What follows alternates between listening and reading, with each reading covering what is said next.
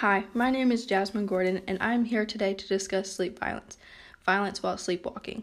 There has been a case of a man stabbing his wife 44 times and then dragging her body into the pool and holding her head underwater.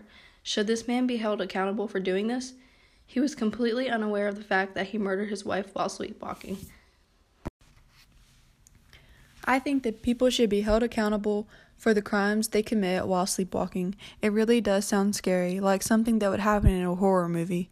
People that have REM sleep disorder may have dreams that result in major violence. Several cases have been recorded of people committing violent crimes but claim they were asleep the entire time. Can this actually be used as an excuse for committing crimes? Just to close your eyes, walk around, kill a person, and say you don't remember anything? According to Dr. Chris Lades, REM sleep disorder occurs in less than 1% of the population. This makes it hard to believe that so many people are claiming to be asleep when committing crimes, but if only 1% have this disorder, are these people really telling the truth? For the 1% that actually does have REM doesn't remember any action that occur during an episode of parasomnia. The reason people should be held responsible for crimes committed while asleep is if they were in fact sleepwalking, they would have absolutely no memory, which is a significant factor in support of parasomnia. There are several medical tests that can be done to assure this factor. Ultimately, none of these things can provide formal proof. It is nearly impossible to prove that was the root cause of any crimes committed. According to Cartwright, sleep-related violence is sleep murder possible? Scott Foller's 1997 trial for the murder of his wife attracted international attention about if sleep murder is in fact possible. Scott stabbing his wife 44 times and then dragging her body into the swimming pool, holding her head underwater until the pool was a solid crimson red doesn't sound like a sleepwalking episode to me. Scott claims he was sleepwalking when he killed his wife. I don't think he was. There is no sleep test that can retroactively determine if someone was sleepwalking during a previous event, which proves my point entirely. It is impossible to prove if someone was sleepwalking, so why should we believe that Scott didn't plan to kill his wife and use sleepwalking as a cover-up? Many of Scott's actions were witnessed by a neighbor. His neighbor was awakened by the loud noises coming from Scott's house. He saw Scott walking outside of the house with no expression on his face. Scott's wife lying on the ground a few feet from the pool as she had already been stabbed 44 times. Scott rolled her into the pool and held her head under the water. When the neighbor called the cops said that Scott appeared confused and disoriented, then later was baffled and distraught. Blood-stained clothes and murder weapons were in the trunk of Scott's car. This clearly shows that this was evidence of Scott's attempt to cover his tracks. The most important piece of evidence is Scott's alleged sleepwalking episode lasted for 45 minutes. According to the medical encyclopedia, a sleepwalking episode usually lasts for about 10 minutes. So I think it is a very far stretch to say that Scott's episode lasted for 45 minutes. Whether he was truly sleepwalking or not, we should not forget that some sleepwalkers can be criminals too. I believe that people should not be held accountable for crimes they commit while they are sleeping. If one person is unconscious, his or her actions should not be held against them if they have no remembrance.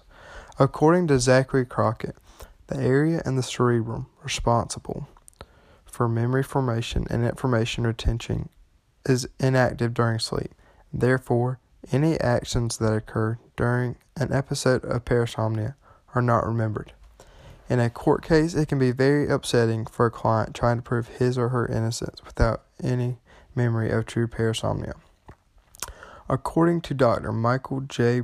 Bruce, a new wave of science has opened up to investigate sleep violence.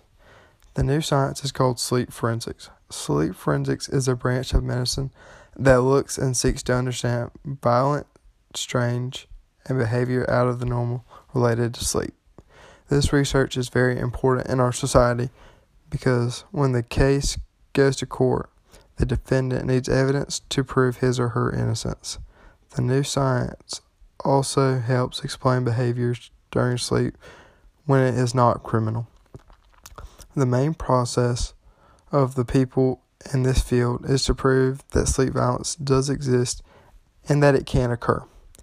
The issue happens much more than many people realize. The violence isn't common, but it is not extremely rare. Approximately 1.7 to 2% of the population experience some form of sleep-related violence.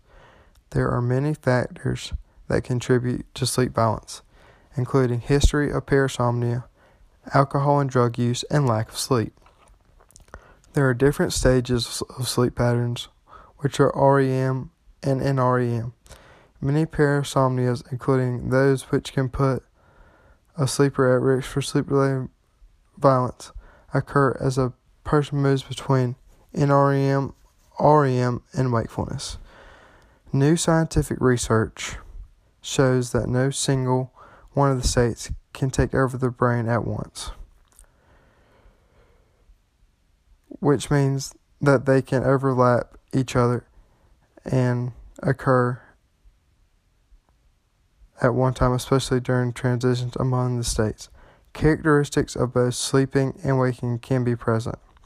Sleepwalking, which can lead to sleep violence, is considered a NREM parasomnia, which can show that it usually occurs during the deeper stages of NREM sleep.